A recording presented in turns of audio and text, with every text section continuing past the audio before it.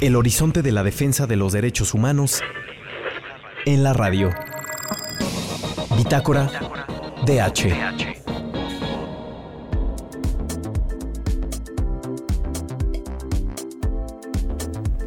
Buenas tardes a todas y todos. Son las 13:34 de la tarde en la Ciudad de México. Les saluda Ana Limón. Y pues yo hoy estoy muy feliz, es un día muy especial porque estamos de regreso en cabina después de pues casi 2 años. Y aquí me acompaña en cabina Montserrat Núñez Medina, que pues déjenme decirles que es su primer programa en Bitácora DH, así que pues más felices, de manteles largos estamos de que empieza Monse por primera vez en Bitácora DH. Monse, ¿cómo estás? ¿Qué tal, Ana? Muy buenas tardes, me encuentro la verdad es que muy feliz de compartir este espacio contigo, con todas las personas que nos están escuchando, no puedo pedir más, así que comencemos. Sí, pues ahí desde la comodidad de su casa se encuentra Daniel López. Daniel, ¿cómo estás? Hola Ana, muy feliz de regresar y de estar en otro programa con Bitácora y pues aunque no pueda estar con ustedes en la cabina, pues estamos juntos aquí en el internet. Claro, así es. Por eso le agradecemos mucho aquí a la estación que nos permite estar de manera mixta y como cada quien se nos acomode mejor. Y pues vámonos con el tema de hoy, en el tema nacional.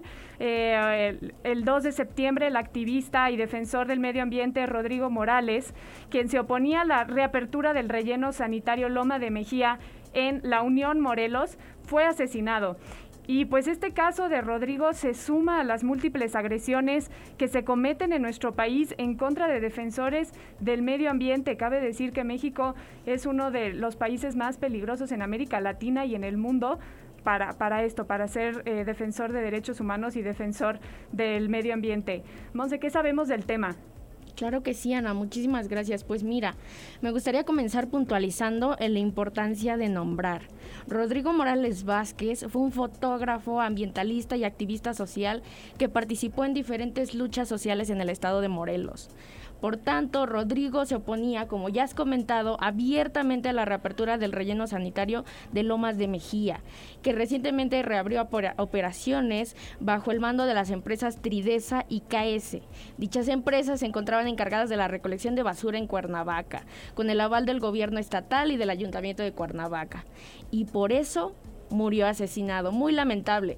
De acuerdo con el diario La Jornada, la resistencia de la población a la que se sumó Rodrigo Morales se debe a que el relleno de Lomas de Mejía está contaminando los mantos freáticos. Este relleno está localizado en la parte más alta de Cuernavaca y en el corredor biológico Chichicuatzin.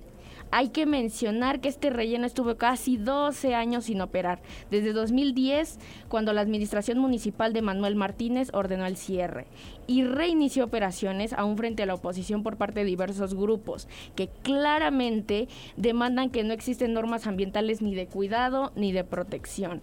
Y yendo un poquito más a los hechos, me gustaría comentarte que la noche del pasado jueves 2 de septiembre, Rodrigo salió de su hogar con rumbo a un cajero en la avenida Universidad. Se trasladó en su motocicleta y se estacionó en la calle Narciso Mendoza. Minutos más tarde, sería atacado por varios hombres armados y recibiría 6 disparos. Muy lamentable.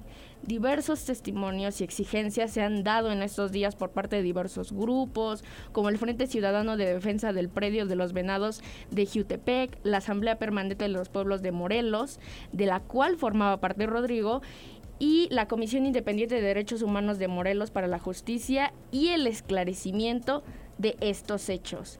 Queridos y queridas radioescuchas, no olvidemos algo muy importante. Rodrigo, al igual que tú, al igual que yo, como todos nosotros, tenía sueños, tenía metas, amigos, familia.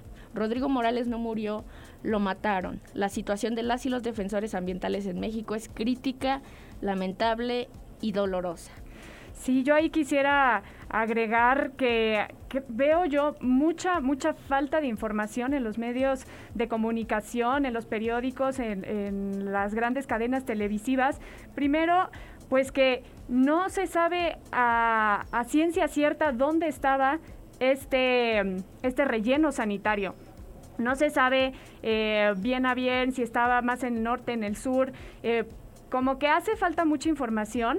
Y creo que eso es importante para determinar qué es lo que va a proseguir. De cualquier manera, como tú dices, Monse, pues un asesinato es ir ya a unos extremos y es un ejemplo y una muestra de la violencia extrema que existe en nuestro país, que pues un conflicto muy normal en cualquier sociedad se convierte en agresiones, violencia y bueno, pues incluso asesinatos. Daniel. Sí, claro, y además, pues como se comenta, pues México es un país que es extremadamente violento en contra de defensores de la tierra. El Comité de Protección de Periodistas e incluso diversas organizaciones internacionales han calificado a México como uno de los países más peligrosos para ser un activista ambiental y de derechos humanos. Hay una organización que se conoce como el CENDA, el Centro Mexicano de Derecho Ambiental, que elaboró un documento en donde reportó que el año del 2020 fue uno de los más sangrientos y violentos para los activistas ambientales en la última década. En este documento se reporta que se han señalado 8 ataques en contra de la oposición al Tren Maya, que es uno de los proyectos más importantes en el sureste mexicano. Y pues también se reportan ataques en contra de activistas que lucharon en contra del puente vehicular de Xochimilco, en donde varias personas pues luchaban para salvar este humedal que se encuentra en la alcaldía. Y ahora, para la situación mexicana, algo que tenemos que tener en mente es que existe una cuestión racial en la protección de la tierra. Los proyectos extractivistas que buscan aprovecharse de los, entre comillas, recursos naturales, en México usualmente atentan en contra de territorios indígenas que pues tienen una importancia cultural o simplemente son tierras que han pertenecido a estas comunidades durante siglos. Casos como estos hay muchísimos en México, pero uno de ellos que me gustaría dar a conocer al público es el que está pasando en las regiones de San Felipe Tepatlán, Tlapacoya y Ahuacatlán en el estado de Puebla, en donde estas organizaciones, estas regiones se han organizado en un tipo de comité que busca detener la hidroeléctrica que genera energía para las empresas de Walmart, de Vips, de Suburbia. Y pues hay que recalcar que estas comunidades están luchando en contra de amenazas y violencias para detener su territorio. La defensa ambiental, la criminalización y la racialidad están muy entrelazadas en México. Sí, pues este informe que mencionas, Daniel, lo vamos a estar compartiendo en nuestro Twitter, como @bitácoradh, para que ahí lo tengan muy presente. Y justamente este informe del CEMDA dice que en 2020 se registraron 65 agresiones a defensores del medio ambiente y 18 de ellas fueron asesinatos. Otro tipo de agresiones que podemos encontrar muy comúnmente son agresiones físicas, allanamiento, amenazas, estigmatización, difamación, por ejemplo, también el uso indebido de la fuerza o incluso secuestros, ¿no? Y pues a comparación con el 2019 hubo menos agresiones, fueron 39 agresiones registradas, aunque cabe mencionar que 15 de ellas fueron asesinatos, es decir, casi un tercio. Vemos que pues en 2019 la proporción de asesinatos fue mucho mayor a la que fue registrada en 2020. Y algo que me llamó mucho la atención de este informe es que el 40% de los perpetradores de los casos en donde se registró fueron agentes del Estado y otro 40% no está identificado, lo que representa pues una gran impunidad. El 20% restante, pues bueno, ya ahí lo mencionan, se cometieron por paramilitares, caciques o incluso miembros de la misma comunidad. Pues son datos que hay que tener muy en cuenta. Este dato de 40% fueron agentes del Estado me parece escalofriante. Tienes toda la razón, Ana. Creo que haces unas grandes reflexiones y los datos que nos lanzas son sumamente relevantes que no podemos olvidar. Y pues mira, ahora me gustaría platicarte un poquito de cómo ha sido la situación durante la pandemia por COVID-19. En estos momentos, evidentemente, nos encontramos atravesando una situación extraordinaria que es tanto transversal en todo tema y todo grupo social. Y dicho eso, pues las defensoras del medio ambiente no son la excepción. Aquí me gustaría mencionar que según el informe sobre la situación de las personas defensoras de los derechos humanos ambientales en México, los ataques se han agravado aún en tiempos pandémicos. Entonces, podemos reflexionar y decir que la pandemia ha acrecentado los obstáculos ya existentes para la defensa ambiental. Y con ello se han debilitado drásticamente las redes de protección de las y los defensores en situación de riesgo para responder a emergencias. Lo anterior les coloca en una situación aún mayor en la vulnerabilidad. Y como si se tratara de un foco rojo que parpadea cada vez más rápido y que se hace aún más rojo. Esto es muy preocupante. A eso debemos sumar la falta de voluntad y capacidad institucional para atender problemáticas diferentes a la sanitaria, configurando así un escenario muy complejo para la seguridad. Y bueno, mencionar que el Estado, en todos sus niveles gubernamentales, tanto municipal, estatal, nacional, es el que debe respetar y garantizar los derechos humanos en todo momento. La cuestión que atravesamos, una situación de emergencia, no es igual a que estas obligaciones sean postergables o negociables, y su cumplimiento debe robustecerse para aquellas personas en situación de riesgo, como lo son las que defienden el ambiente. Y pues bueno, dicho esto, vienen a mi mente diversas preguntas, como si existiesen qué mecanismos existen para la protección y qué podemos hacer como sociedad civil. Daniel. Pues la verdad es que mecanismos de protección los hay.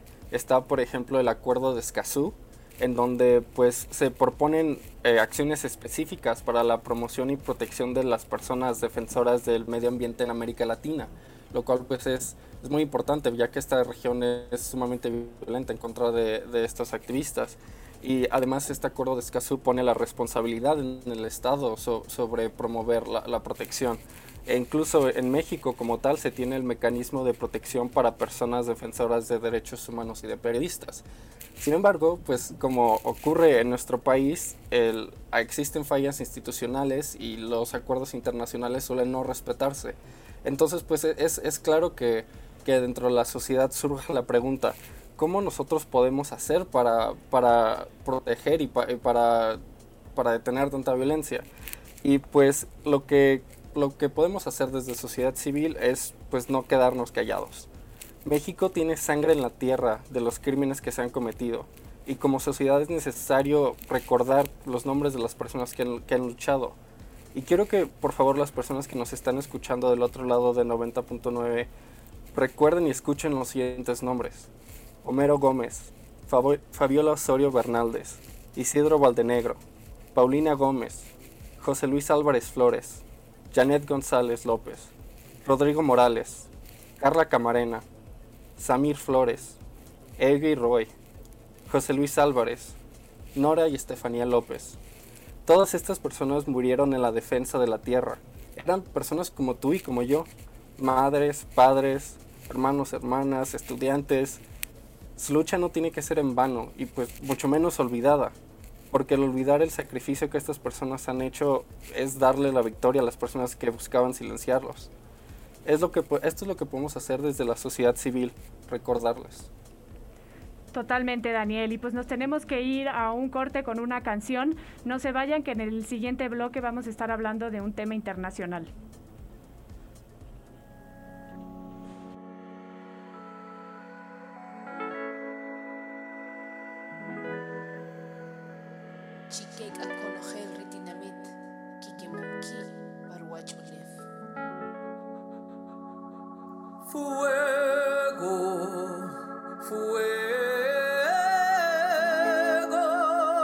Vienen sembrando los pueblos con la esperanza en el aliento.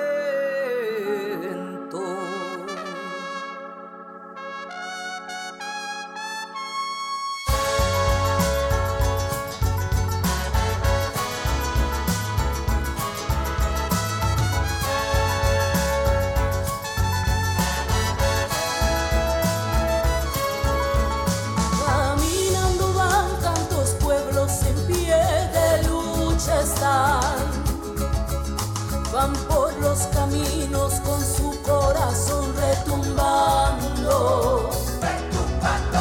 Sin miedo ellas van, sin miedo ellos van sembrando libertad en comunidad.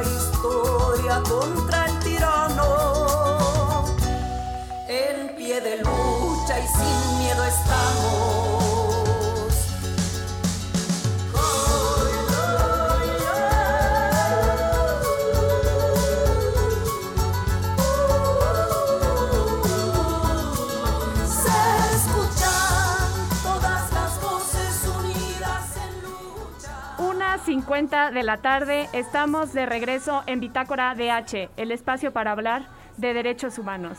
Les recordamos que nos sigan en nuestras redes sociales, en Instagram y en Twitter, como @Bitácora DH. Pónganos ahí qué les pareció, qué comentarios nos podrían decir del caso que estuvimos hablando en el primer bloque, sobre el caso de Rodrigo Morales, un defensor del medio ambiente que fue asesinado el 2 de septiembre por su lucha. Y pues esta canción que acabamos de escuchar queda muy ad hoc a lo que estuvimos hablando en el primer bloque. Es una canción, una colaboración de la cantante oaxaqueña Lila Downs y de la cantautora maya Sara Curruchich. Y fue estrenada este 9 de agosto de este mismo año en el Día Internacional de los Pueblos Indígenas. Y pues esta canción tiene como objetivo destacar la lucha y la resistencia de las naciones originarias de América Latina. Y pues justamente son los pueblos indígenas que por naturaleza han defendido a su tierra y que han resistido al abuso de poder, a la corrupción y a los favores de los grandes intereses económicos y políticos para hacer megaproyectos, para deforestar, etcétera. Entonces, pues cuéntenos qué les pareció esta canción. Y ahora nos vamos con un tema internacional, y es el tema que comenzó este sábado, la segunda ronda de negociaciones y diálogos entre representantes del gobierno venezolano y de la oposición que la lidera Juan Guaidó. Y pues estas negociaciones se están llevando a cabo en México. México está funcionando como sede y facilitador de estos diálogos. Y en su cuenta de Twitter, el canciller Marcelo Ebrard publicó una foto y les dio la bienvenida a todos los representantes que formarán parte de estas negociaciones. Daniel. Pues sí, este proceso de negociaciones es uno que en sí es un poco ya largo. Se han intentado 4 veces llevarse a cabo negociaciones entre el gobierno dictatorial de Venezuela, liderado por Maduro, y el de la oposición, que tiene enfrente a Guaidó. Uno de estos intentos ya tuvo que ver con el gobierno mexicano, incluso con el uruguayo, en el 2019. Sin embargo, Guaidó decidió no participar, dijo que no se iba a prestar por un diálogo falso, mientras que Maduro pues se veía con ganas de llevar a cabo estas negociaciones. Ahora este ya cuarto intento se está dando con México, conjunto a la representación de Noruega, y esta quinta negociación pues es un poco nueva. Inició la primera ronda el 13 de agosto, o sea, hace menos de un mes. Y para estas negociaciones se declararon las dos partes que iban a hablar de 7 puntos importantes. Son los derechos políticos, las garantías electorales, el levantamiento de sanciones económicas que está afectando mucho a la población venezolana, el respeto al Estado constitucional de derecho, la convivencia política y social, la protección de la economía nacional y las garantías de implementación y el seguimiento de lo que se acorde en estas negociaciones. A la par, yo argumentaría que existen 2 puntos principales que cada parte tiene que tener en mente. Una es que el reconocimiento internacional que recibió Guaidó ahí por el 2018-2019, pues es esta base del bloqueo a la ayuda humanitaria y le quita legitimidad al gobierno de Maduro. Y por otra parte, Guaidó tiene que tener en mente que está habiendo una división política dentro de Venezuela que no lo está colocando a él como el principal actor político de la oposición. Entonces, pues sí, estos son puntos claves que cada quien tiene que tener en mente en estas negociaciones. Y la verdad es que es primordial que se llegue a un buen acuerdo en estas negociaciones de México. Ojalá se pueda. Muchísimas gracias, Daniel. Y pues mira, ahora me gustaría platicarles un poquito de quiénes son los actores. Esta pregunta es fundamental claramente para ir como viendo qué grupos tenemos, quiénes les representan y todo ello. Entonces tengamos claro a 2 esferas, una es el chavismo y la otra es la oposición. De parte de la oposición, esta presentó su grupo completo el pasado 13 de agosto, día de la firma del memorándum de entendimiento y la foto oficial en México. Pero se produjeron algunos cambios y dentro de ellos está la incorporación de Freddy Guevara, quien estuvo detenido durante un mes y cuyo encarcelamiento responde al pulso generado en torno a este proceso. Y bien, ahora pasémonos de parte del chavismo. El grupo sería presentado el pasado viernes 3 de septiembre y se conocerían los nombres de todas y todos los integrantes. Estamos hablando de una delegación compuesta por 11 funcionarios. Y bien, dicho lo anterior, el gobierno de Venezuela acude representado por diferentes facciones del poder. Ahí es donde encontramos a Jorge Rodríguez, actual presidente de la Asamblea Nacional, con su hermana Delcy Rodríguez, que ha asumido la vocería de la denuncia de supuestas conspiraciones contra el gobierno, a las que han seguido persecuciones y encarcelamiento de opositores. Bien, a esta fila se suma una personalidad que ha resultado muy llamativa. Hablamos de Nicolás Maduro Guerra, el hijo único del líder chavista y aspirante a la sucesión del sucesor de Chávez, valga la redundancia. Nicolásito es como le llaman. Y bueno, junto a ellos viajan el actual gobernador del estado de Miranda, el agente del estado, diversos diputados, el ministro de Políticas Antibloqueo, 2 diputadas del Partido Socialista Unido de Venezuela, la comitiva del viceministro para América Latina y la ministra de Mujer e Igualdad de Género. Ahora, por el otro lado, la oposición viene representada por el jefe de la delegación, que es Gerardo Blight, abogado constitucionalista, Freddy Guevara, que ha sido incorporado en los diálogos semanas después de salir de la cárcel, como ya he mencionado, y él viene en sucesión de Carlos, el representante de Guaidó en los Estados Unidos. Asimismo, encontramos a Tomás Guianipa, que es el secretario general de Primero Justicia. Se encuentra Luis Aquiles Morelo, secretario general de Acción Democrática, 2 mujeres abogadas, entre otras personalidades. Todas y todos y cada uno de ellos forman parte del equipo de negociación opositor. Y bueno, por último, pero no menos importante, hay que resaltar la participación de aquellos y aquellas que fungen en su calidad de mediadores, acompañantes y o facilitadores de estas negociaciones. Como parte de el aura de negociador o negociadora, pues encontramos a Noruega como país, Rusia y Holanda actúan como acompañantes de las delegaciones de Maduro y de la oposición, y nuestro país, México, en este caso está desempeñando el papel de facilitador para que estos diálogos y negociaciones se articulen. Dicho todo eso, ahora pues no sé, estoy pensando en cuál ha sido el papel de Estados Unidos o qué ha dicho este país y también qué ha respondido la comunidad internacional. Ana.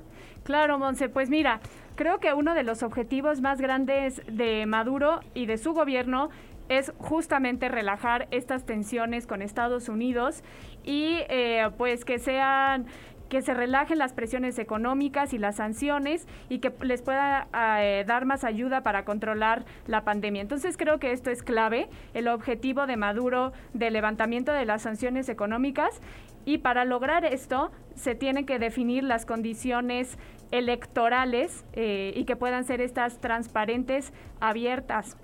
Y pues Biden y su gobierno han expresado ya que ven con buenos ojos estos diálogos que se están llevando a cabo en la Ciudad de México y que si llegan a buen puerto, pues en efecto podrían relajar estas sanciones económicas. Y pues además, expertos han dicho ya que en esta ocasión de estos diálogos pareciera que tanto Europa como Estados Unidos e incluso China y Rusia, que vemos que a veces pueden llegar a apoyar más a Chávez, están apoyando este proceso para llegar a un acuerdo institucional que permita restaurar la democracia y la Constitución en Venezuela. Y pues me parece muy valioso que estas negociaciones tengan como sede nuestro país, pues se necesita también la cooperación y del interés latinoamericano y además también me parece interesante que se tenga como mediador a Noruega, que es un país que históricamente ha apoyado en procesos de paz. Entonces, después de tantos años de inestabilidad, violencia y ahora en medio de una crisis que se agudiza cada vez más por la pandemia, pues estos acuerdos a mí me parecen que han sido una rendijita de esperanza para darle un respiro a Venezuela. Y pues bueno, se nos ha acabado el tiempo, nos tenemos que ir. Creo que ya nada más como última reflexión sería que estos diálogos de paz tendrían que integrar a más actores, ¿no? Pero bueno, es un primer paso que creo que hay que felicitar. Y para acabar, me gustaría dar la noticia de que por unanimidad de 10 votos inconstitucional se toma inconstitucional la penalización del aborto consentido. Esto en el artículo 196. Esa es la noticia que nos acaba de llegar para que la tengan muy en mente. Pónganos en sus redes sociales qué opinan de todo esto. Los leemos.